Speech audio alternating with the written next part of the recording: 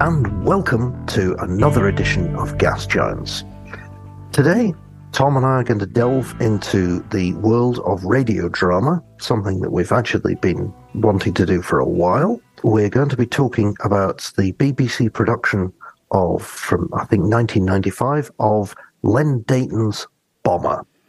It was a very odd thing, wasn't it? Because they took over BBC Radio 4 for a whole day to do it. Yes, that's right. Interrupted by the mandatory news and sort of those standard announcements, but all the other sort of entertainment programming was pushed out by a whole day-long radio drama. Now, this is, of course, interesting also because at that stage, the only radio station that went all through the night, basically, just permanently, was Radio 2. Yeah.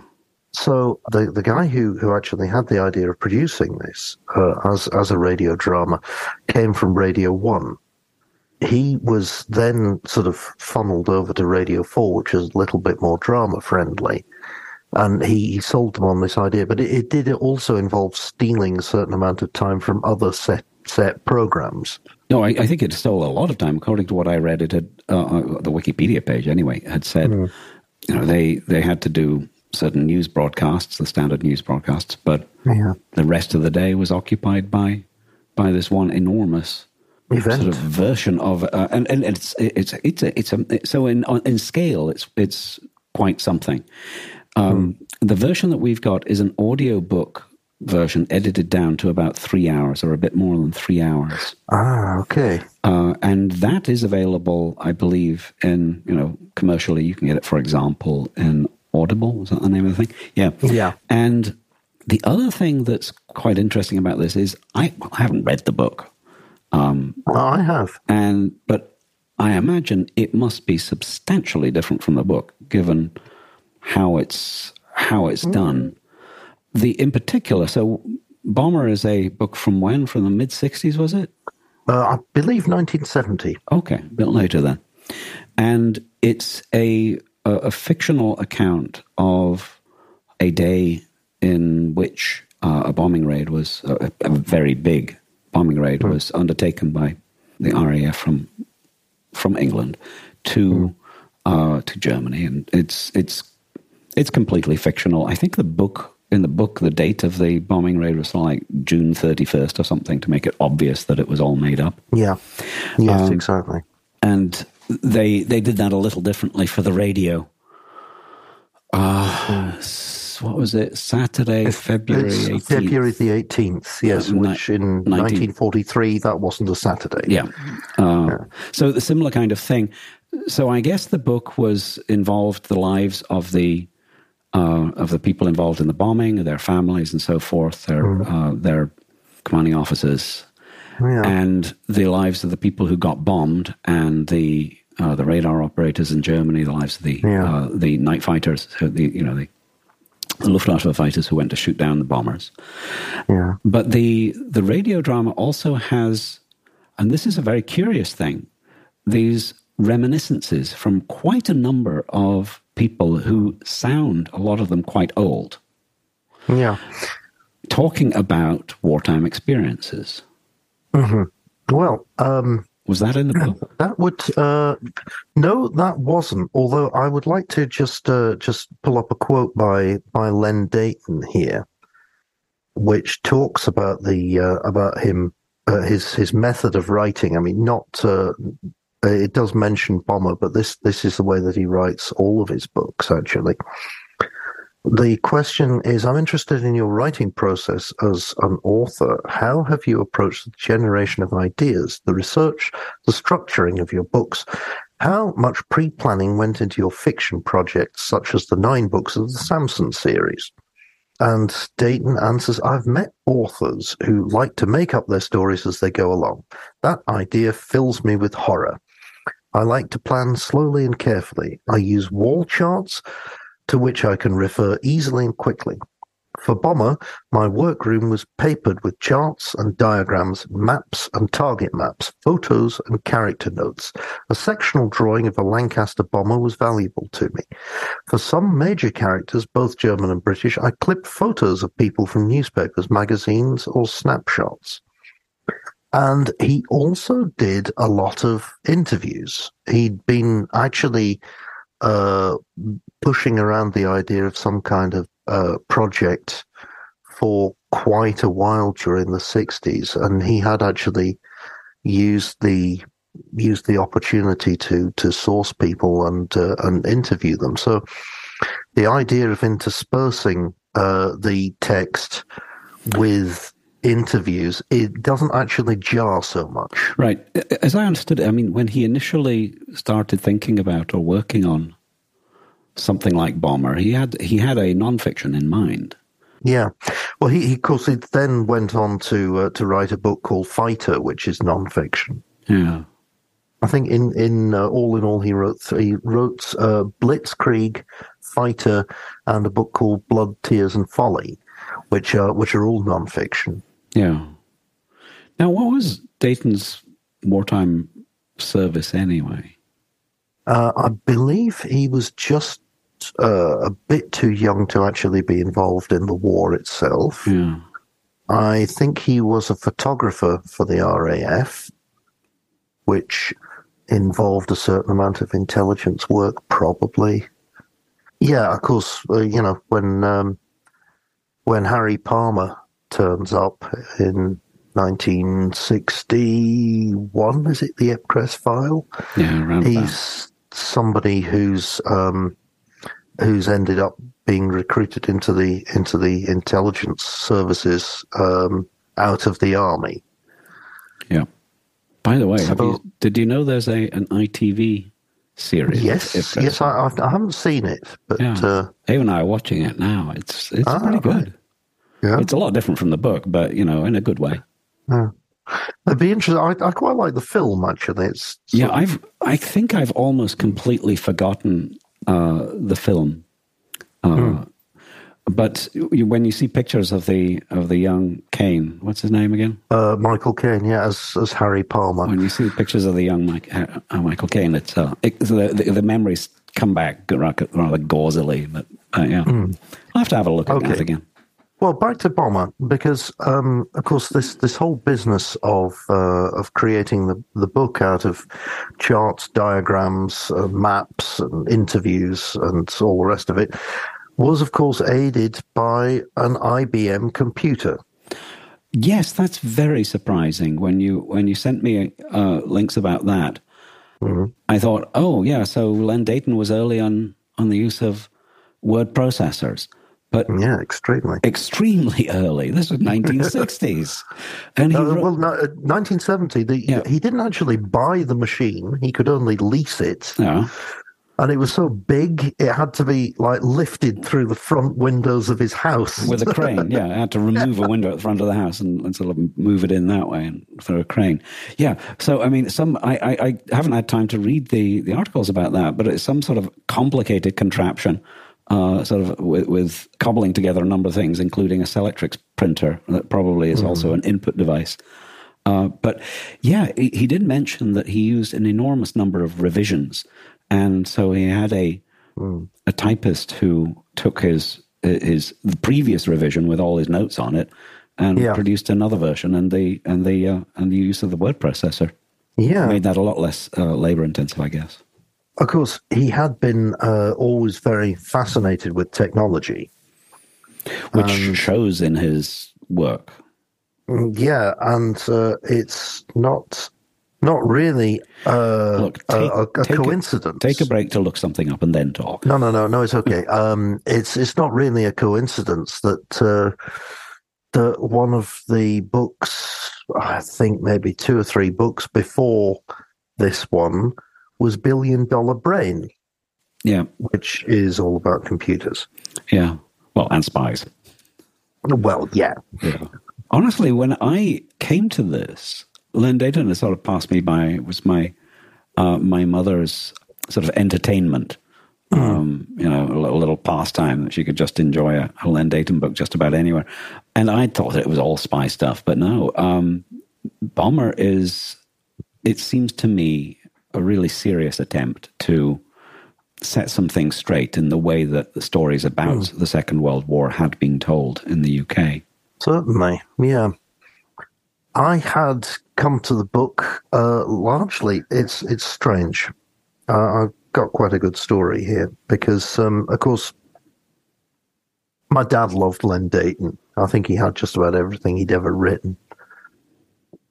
And I, at the age of 21, went off to study in Cologne. Of course, Cologne, in the middle of the Ruhrgebiet, what would have been a prime bombing target. I was quite occupied during my first year there by the thought that people more or less my age had been involved in dropping bombs on exactly this place where I now found myself.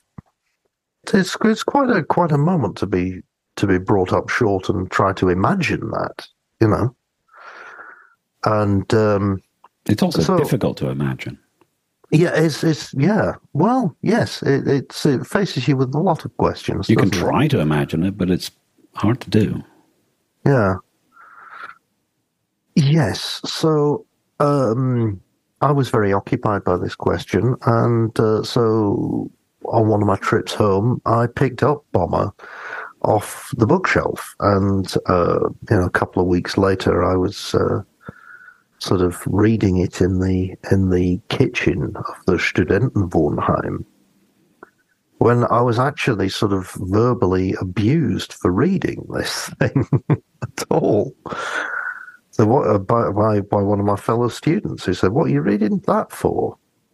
And I said, "Who was the fellow student? A German or?" Yeah, a German. And did the German know the book? No. So they're probably guessing what it might be like. But yes, it said, I bet you read war books all the time. I said, no, I don't. I said, this is, and I really didn't. Yeah. I said, this is the first time that I've picked something like this up, and it is just because I'm sort of a bit amazed at finding myself here, and because I'd always stayed away from stuff like that, Yeah, me too, actually. Yeah, I mean, all those parents, kids at school who used to hand around Sven Hassel paperbacks. Yeah, no, my parents discouraged it. Yeah, and well, they didn't stop me, but they took a very dim view of it. Well, my dad was actually very interested in military history, but it was mostly older stuff. It would have been the English Civil War, the American Civil War, and things like the Crimea. Mm-hmm. He knew a lot about all of that kind of stuff.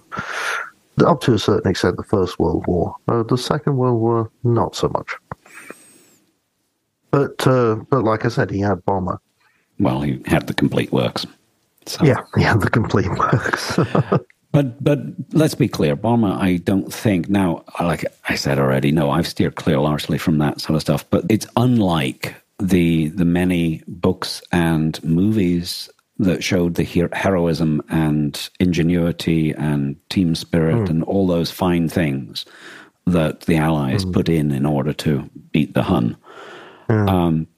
It's just not like that. It's I think it's attempting to be a very realistic look at what it's like to experience this kind of life. So in this particular case, we've got people who fly planes and the support staff around them, people who fly both British bomber, big heavy strategic bomber aircraft, load them up with all kinds of ghastly munitions. Yeah. The people who support them, for example, the ground crew who repair the machines, who load them up, who fuel them, and the military command. So, in other words, the commanding hierarchy there. Then what else have we got? We got a little bit from their families. And on the other side of the North Sea, we've got a radar station on the Dutch coast, on the IJsselmeer. It's also a radio listening station. And some of our protagonists, so let's call them, characters, are stationed there. They also fly night fighters from there, so the Luftwaffe flies out of there. The target is a fictional industrial zone, so it's factories and I think there was a Gestapo base or something like that. But owing to a very bad weather forecast and unexpected weather and bad navigation and bad luck with things going wrong with the navigation, they end up bombing a civilian town instead. It's the civilian town that's fictional. Krefeld is real enough. And then we get quite a lot of the detail of the lives of the people. What's the name of that town? Althausen or something? Altgarten. Altgarten. Yeah. So this market, it's a medieval market town. A lot of wood construction, the kind of thing that burns easily. But it's got a modern hospital and wartime lives. So we get to know some of the people who live there, and we get to live through, or it's described what the effects of getting bombed are like, and I think that the characters are generally presented in a rather neutral way. Certainly, yeah. Mostly, and I mean neutral to the point of being compassionate. In other words, they're humans. For example, on the German side, we have a combination of people, including people who talk about, who talk approvingly of the Nazis and the Führer and Goebbels himself, as well as others who clearly tone that stuff down and just say the necessary Heil Hitler, that they'd be in trouble if they didn't say it. Yeah. And including those who talk about how, the Luftwaffe pilots, they're defending us. This is something that we, they see that as, necessary. There's a war on, and these guys, that they have to fight to defend us. So a lot of different points of view, but everybody presented as more or less human. And we've got some villains on the German side, as well as one or two on the British side. Sort of, well, not necessarily villains, but nasty types. Yeah. So the whole thing's very balanced. Yeah. And then when it comes to the description of the bombing and the dramatization of what the consequences are like for on the ground, but also for the bomber pilots and the fighter pilots, because they're having battle in the sky. I got to say, listening to that on this 3-hour audiobook version was harrowing. It was one of the most... Absolutely horrible. It's one of the most awful things I've kind of put myself through recently. I had to pause and pace up and down rather often. Yeah, I had exactly the same experience. Now, I wondered, actually, as an example, recently there was a TV series made out of The Handmaid's Tale. Yeah. And the author of that said that a lot of that came across on screen. It was perfectly accurate compared to what she'd written. But I'm very sorry, I can't remember the name of the author right now. Margaret Atwood. Yes. But of course it is. Yes, Margaret Atwood said that it was an actual depiction of what she'd written, but it came across on screen as so much stronger. Yes. Than how she'd written it. Yes. And I think this is kind of the same, because obviously this was pretty unpleasant in the book, but hearing it, and particularly hearing it over headphones, it's absolutely horrific. Yeah. No, I think and I really had trouble to get through the whole thing. Yeah. It was pretty rough. I mean, I was trying to think back. What are the times that I've felt sort of like that? I don't watch TV news, basically because having a TV in the house is very bad for both Ava and we. We tend to just watch it and then just get unhappy as a result. So we got twice in our lives we tried it and then just got rid of it because it was just so destructive. But you can't read the news about war and understand it the same as getting real pictures of it. It's just not the same. No. That's why, of course, the propaganda about war has, I mean, certainly the Americans, I think other countries too, since the 70s have so carefully managed the dissemination of visual information about their activities. But I think actually before then, even I think you can go back to the First World War. Well, yes, as long as moving images have actually shown battle or war circumstances, there has been some issue with censorship. Yes, I think that's true. But there was I mean, certainly in the American side, there were, or I've read about important innovations that were made in how the press was allowed access to war zones. The rules of engagement there. In other words, how the Pentagon would allow press to be involved, and by now it's very, very carefully managed. Mm-hmm. But yeah, anyway, that's a different topic. But my point is, yes, to confirm this thing that reading something is a lot different. So it was in that respect, I think, a very. I was thinking about what.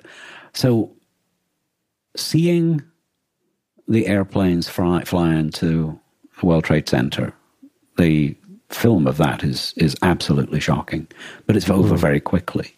Yeah.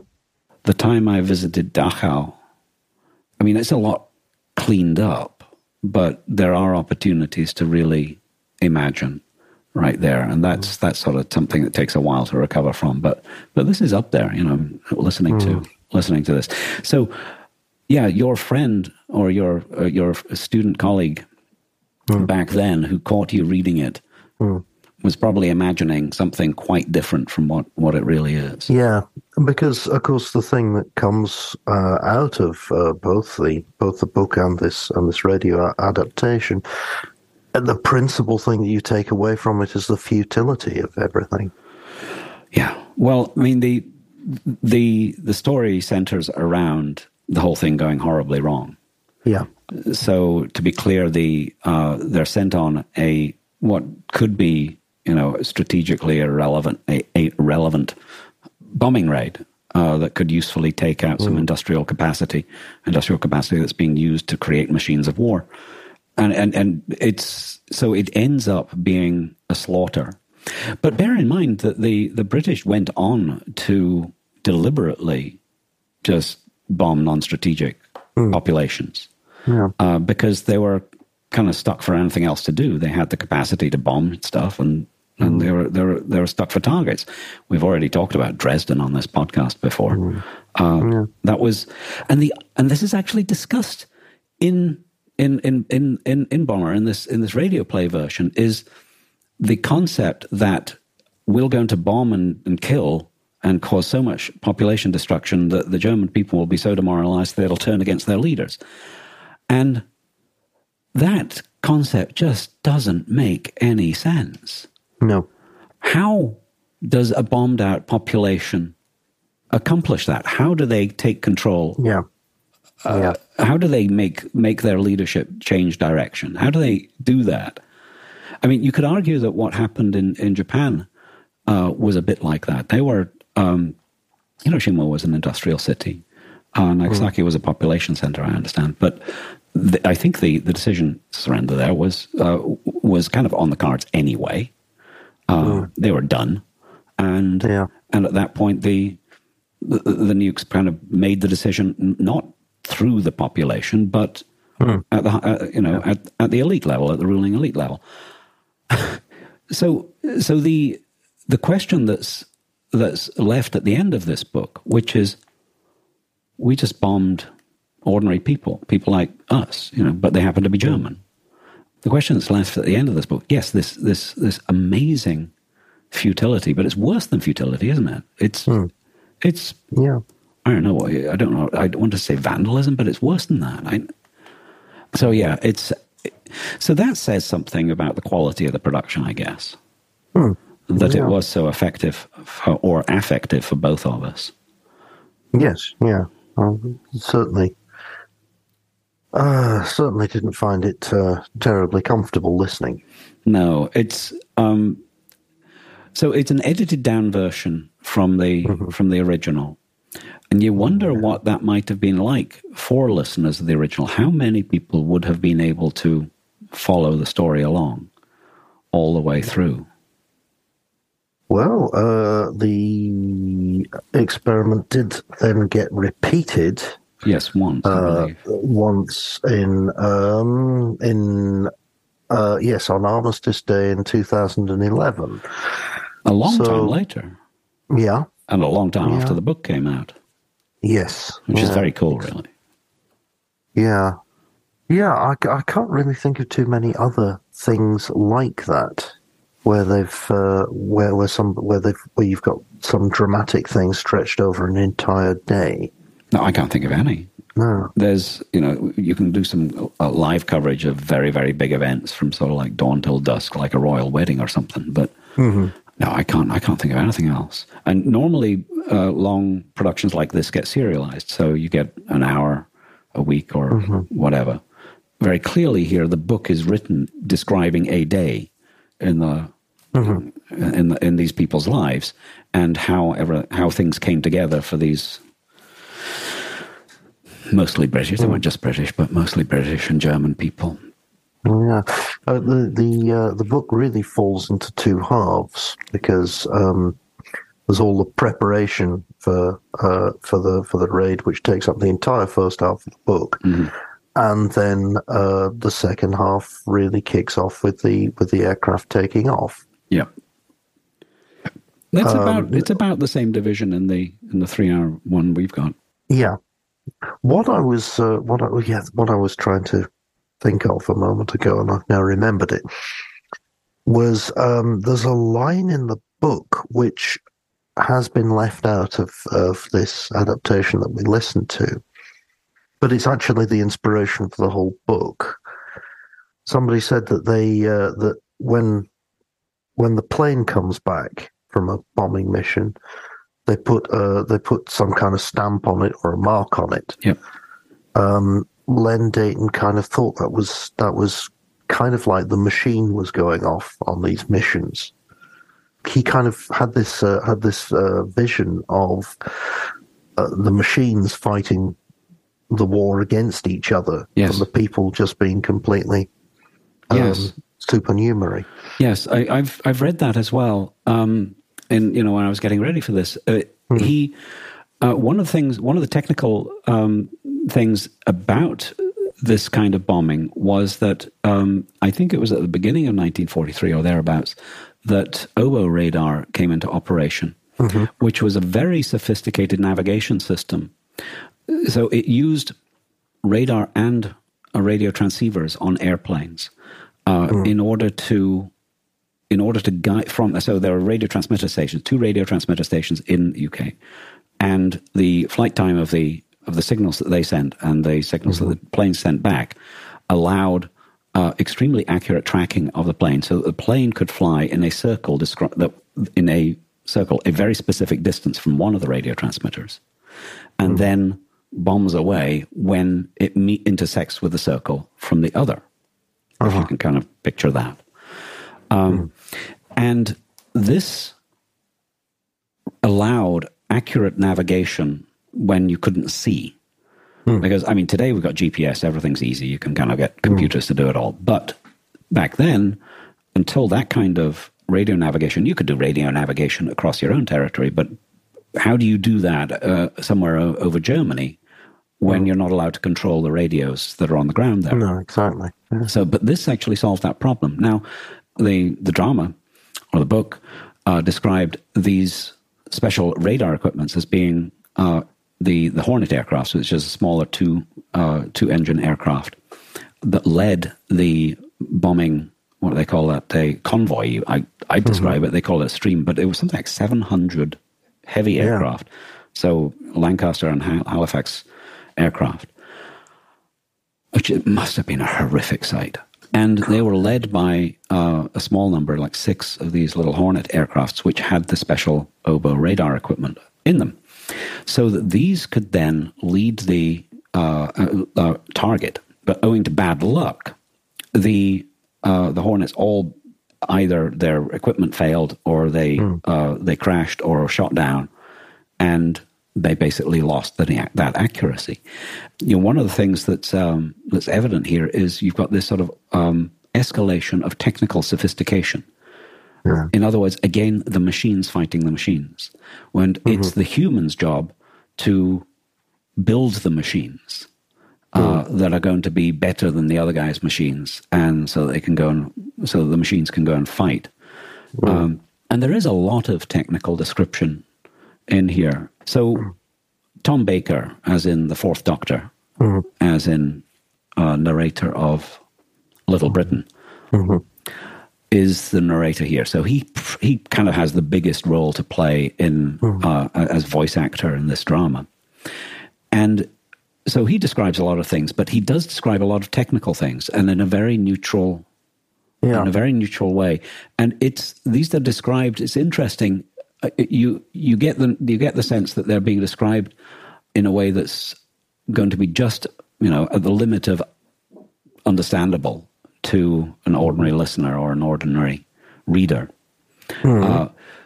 Rather like a Len Deighton book, it makes it sort of exciting that tech stuff is going on. Yeah, but it's not. But it doesn't get to the point of being boring, nerdy stuff. It's like gadgets in a James Bond or something. Well, I was just going to say this. This comes back to one of the things that Anthony Burgess said about this kind of book when his agent was trying to turn him into a bestseller author. Yeah. He said that the attraction with a lot of these books is that they explain a lot of technical stuff to an everyday public. So, Neville Shute explained a whole lot of stuff about flying to ordinary people. John le Carré explained the sort of ins and outs of espionage to ordinary people. Len Deighton, of course, does it for a lot of the technical side. And then later, Dan Brown did it with codes and ciphers. Really? Oh, God. Okay, yeah. Actually, my main problem with Dan Brown is that he just can't write. But we'll leave that for another show. And it's not a problem for me because I'm not going to read his books. But yeah, it's definitely a part of it, and that really kind of comes across here. We've got pretty chilling in this one where we've got the description of one of the Luftwaffe night fighter pilots describing in detail what it was like, also with the accompaniment of the narration from Tom Baker, of what it was like to shoot down a British bomber.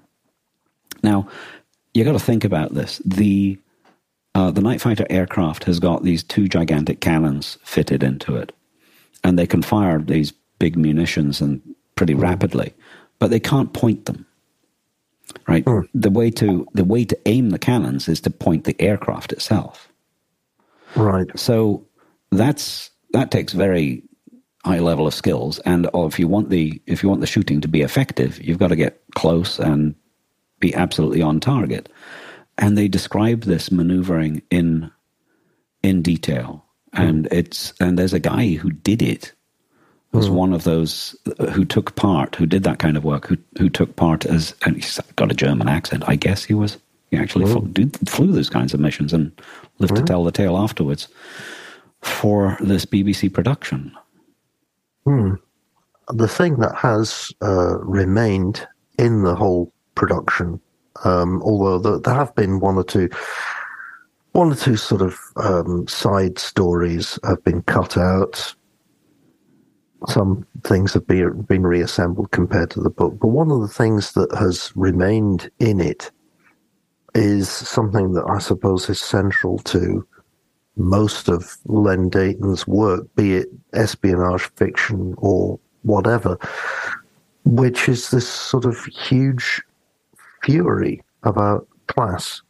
Yeah, it's really clear in this. It really is, yeah. Yeah, because one of the you remember I was talking about the villains.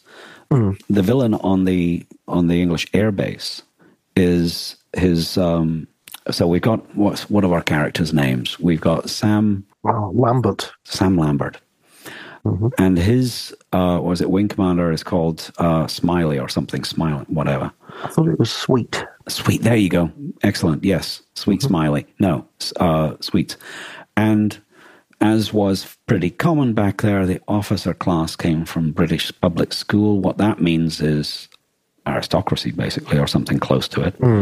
And the real separation, there was, I don't know how to put it into words real quick, but the British class system, the officers there. So if you're going to end up fighting, how do you position yourself if you're not actually English public school stuff? If you are a good public school boy, then you're going to be an officer and obviously going to be chummy with all the rest of them, and you can get the various advantages of that class solidarity.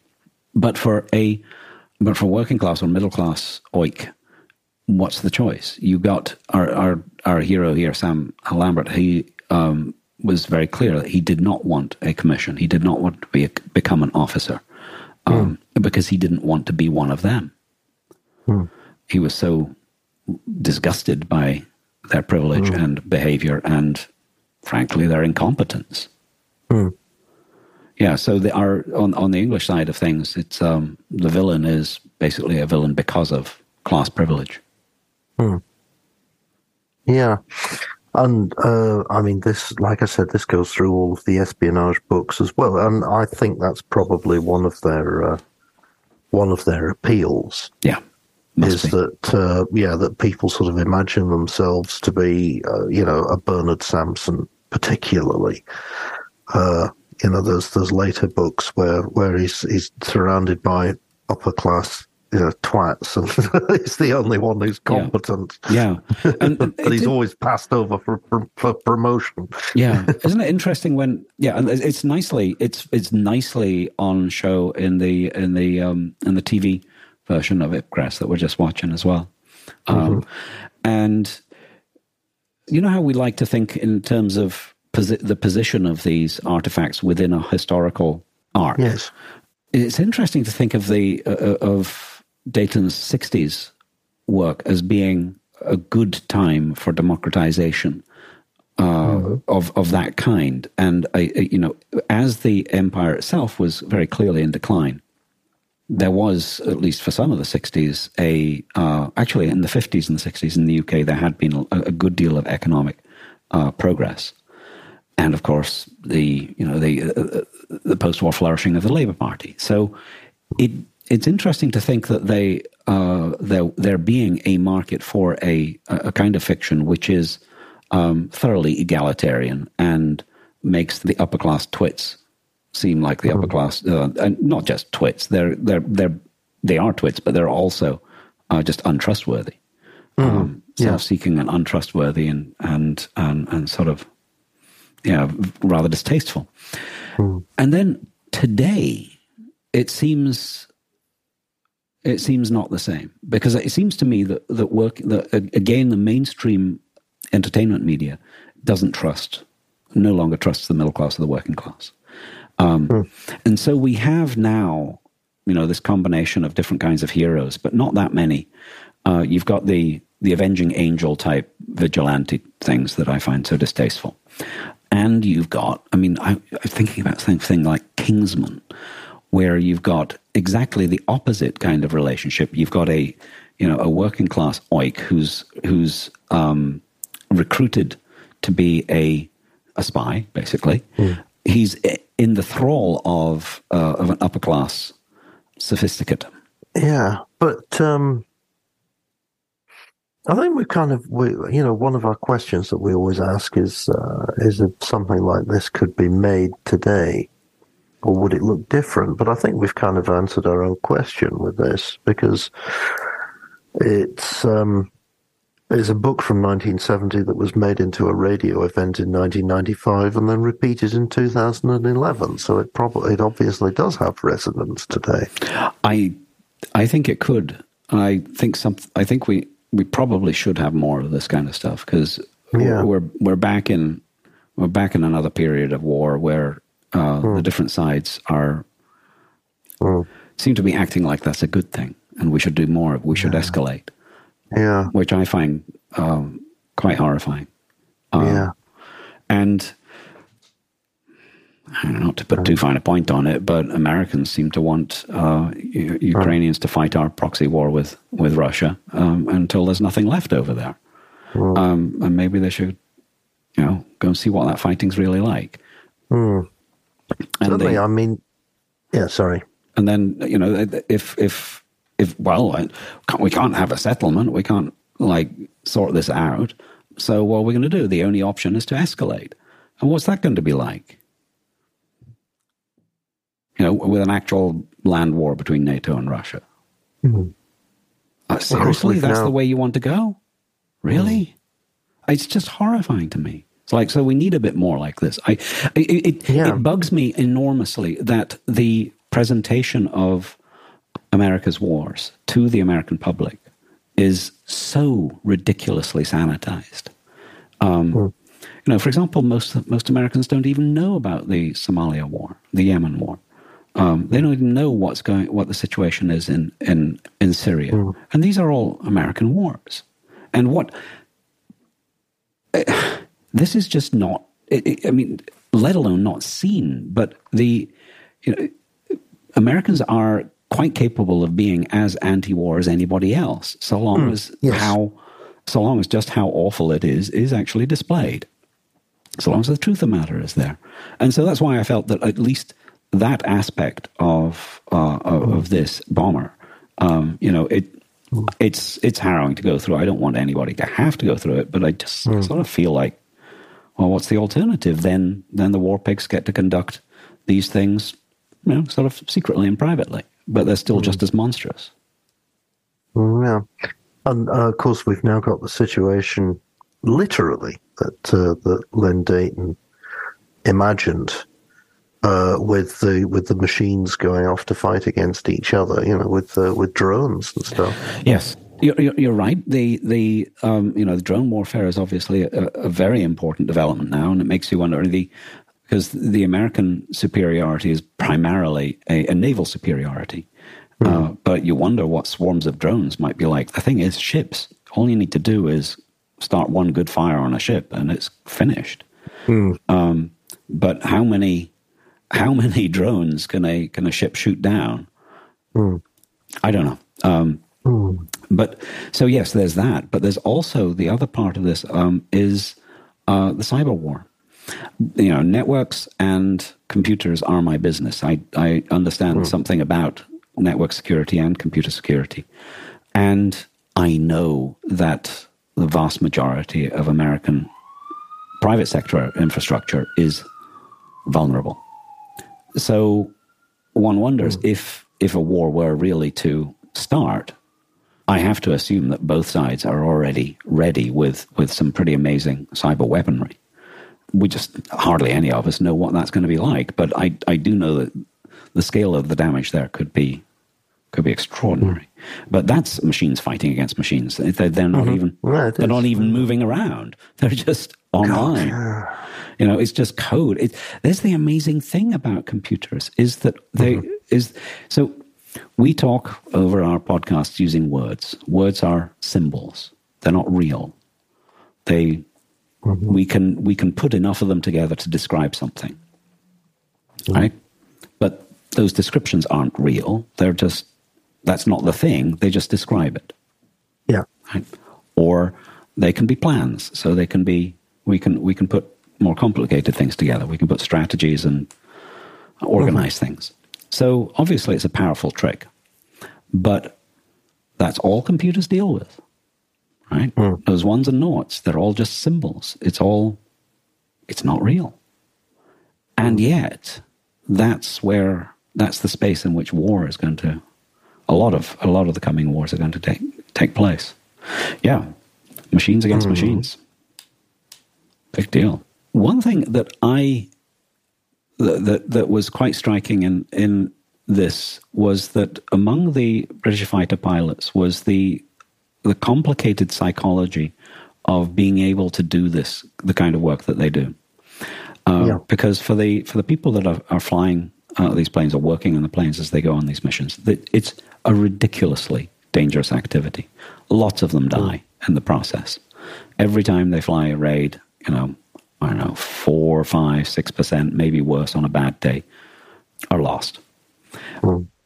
And there's a good deal of discussion about how people handle that and the cruelty with which people were punished if they refused to do the duty that they had signed up to do. And the extraordinary word and abbreviation that they used, the name for the condition of losing your nerve, which was a lack of moral fiber, whatever moral fiber might look like. But there were sort of two parts to this. What kind of terror must it be like to keep doing this?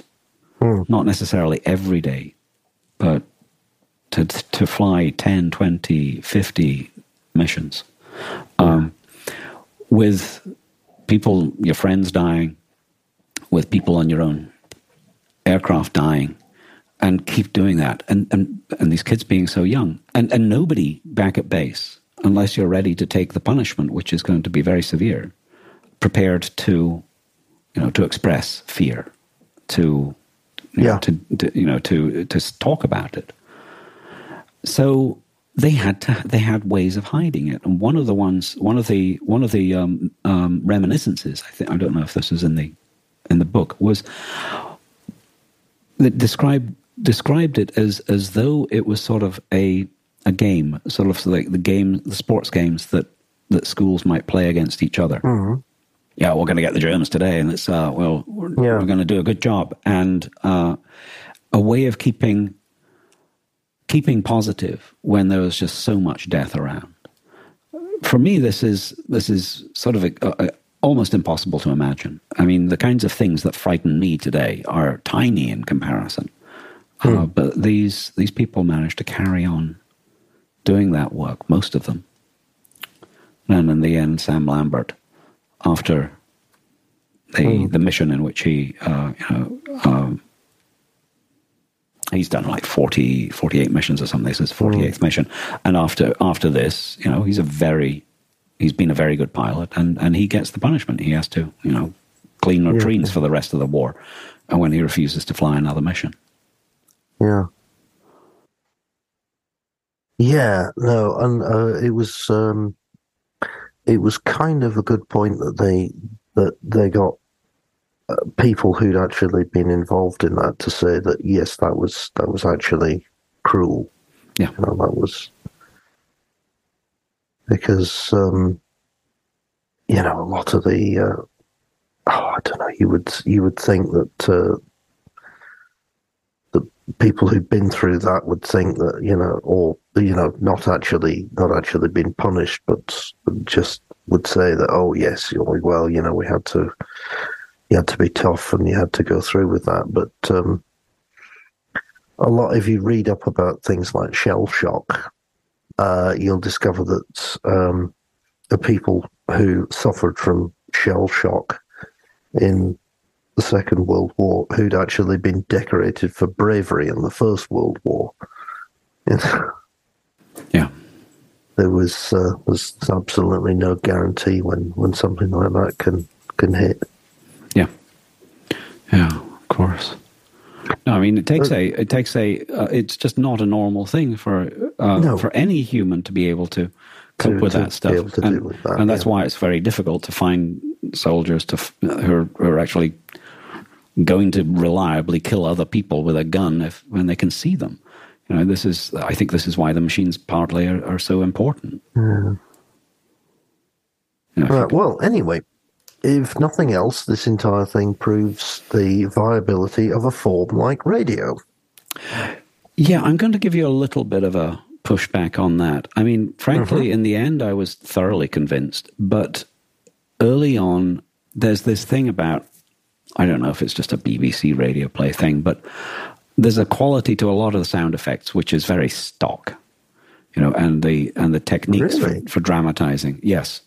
Like here's the sound of a window breaking. I remember when we were kids watching Doctor Who or whatever, but noticing how the BBC used the same sound every time a window got broken. And it became a standing joke for me and my pal. We even sort of like learned, but the same. You got the same sound effect here.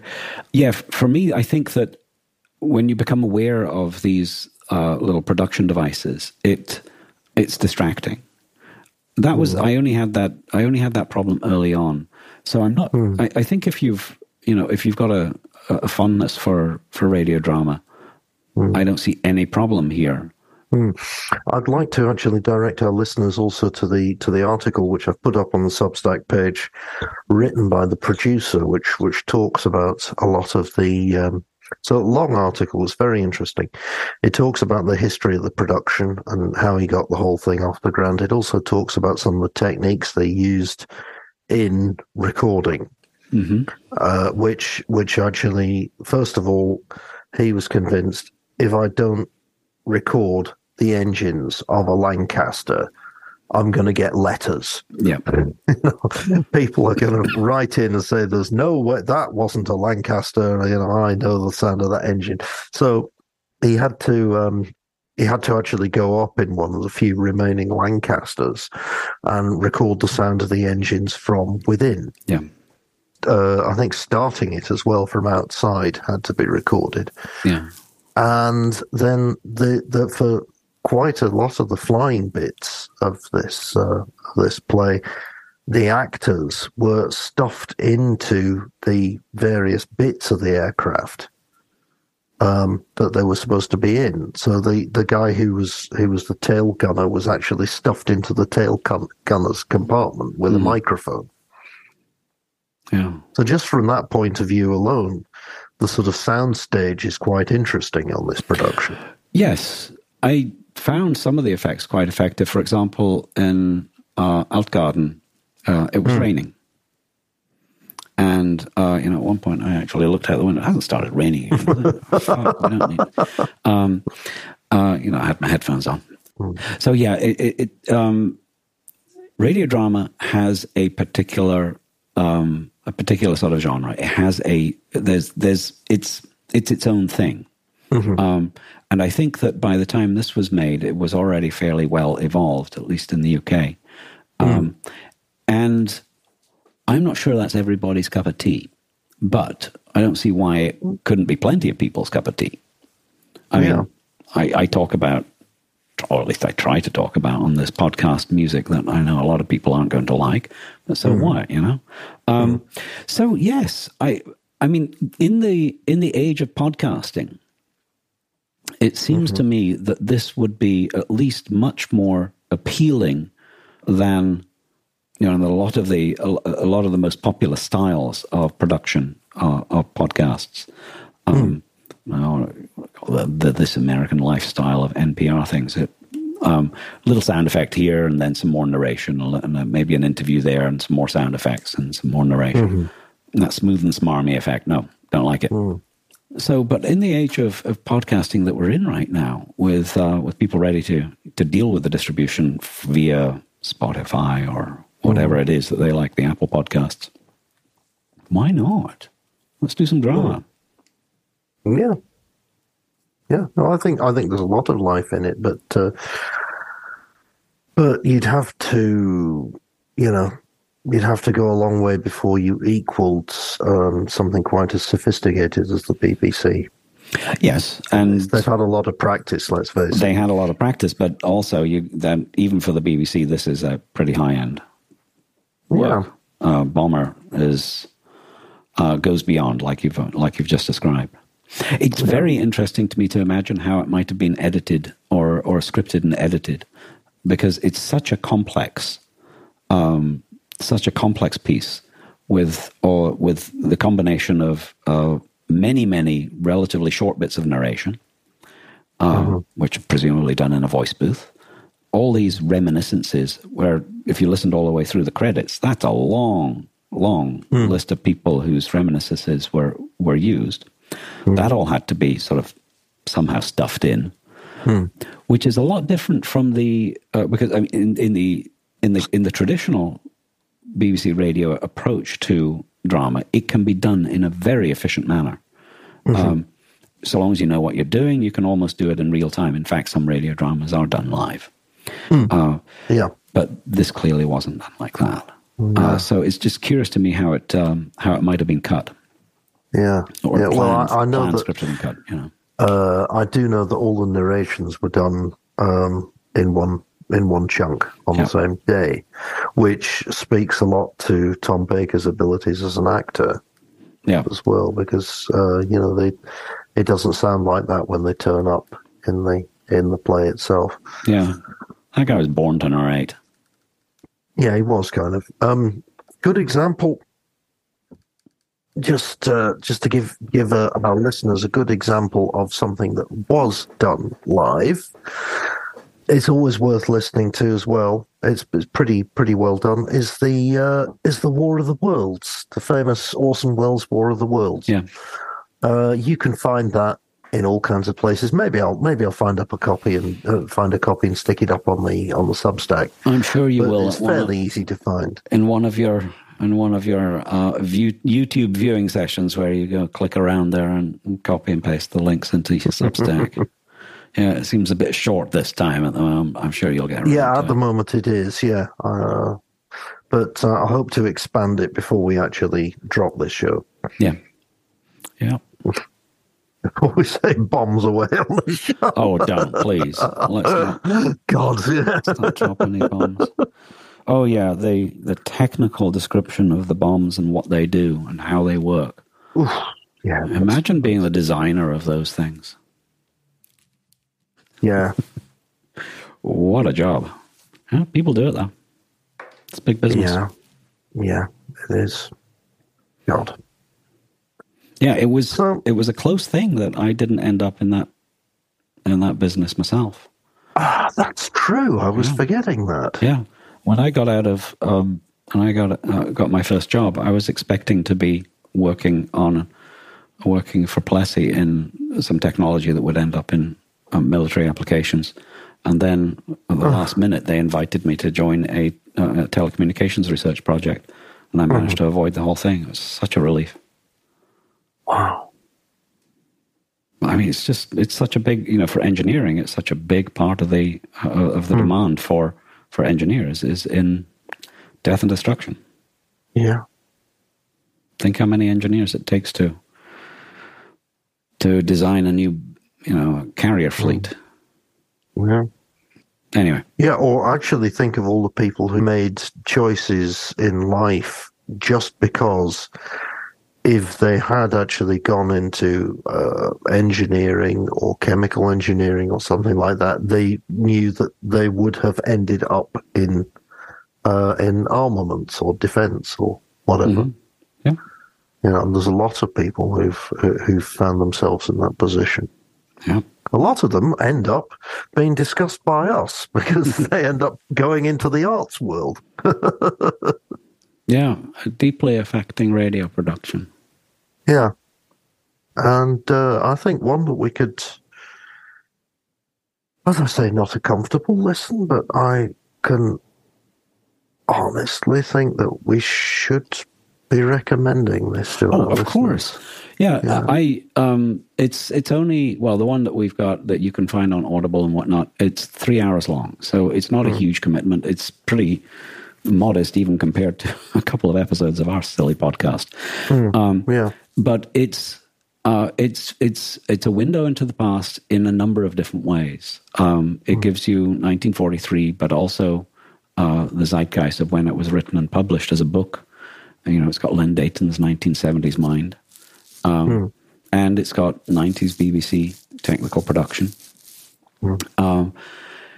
And it's worth being reminded how completely out of control things get in war, and how this seems to be a fairly normal recurring thing, and it's up to us, everyone, to not do that. Yeah. Do you have any enemies in Russia, personally? Do you have a problem with them? I don't. Nor in Ukraine, nor in Belarus, and so forth. Probably some conductors somewhere. Well, but it's not my war. Yeah. I mean, I know we try to avoid the topically political here, but given what I just said before about yeah, it's worth it. It's worth it, I'll throw that in. Yeah. All right. There's something good going to happen after this. You're going to bed, right? Or is it too early for you? Going to I'm gonna go off and read some more Franziska Linkerhand, and tomorrow's another day. Yes, and when's this cello concerto going to be over? That's Friday night. Tomorrow, I'll tell you what's going to happen tomorrow. Actually, I've got to go to the offices of one of the newspapers in Porto and play some stuff that we're doing on the concert on Saturday night for the Wind Quartet. It's the same program as I recorded that last time with that microphone. Mm-hmm. So we got another show of that, and we're going to the Jornal de Noticias, which is the local newspaper. And they're going to record us playing it and do some interviews, and that's going to get put out on their website. Is that going to be a video recording? Yes. Cool. So that'll be kind of cool. You're going to get dressed up for that? I think it's just black trousers and a single coloured shirt tomorrow. There'll be a dark suit for Saturday night, but nice. So, yeah, I've got that to look forward to. So we can look at that later, once they get it published. Yeah, exactly. I think I just put up a new dog video today. Oh, yeah? That's short, 45 seconds. Yeah, so it's that time of year where the evenings are an hour longer, all of a sudden, from one day to the next. Yeah. So I can go walk the dogs of war in daylight. That, didn't you? A little bit frightening, really. Hold on, what do you put it up on? YouTube. Should be there. YouTube? Okay, it's not there yet. Or I haven't got it. Hold on.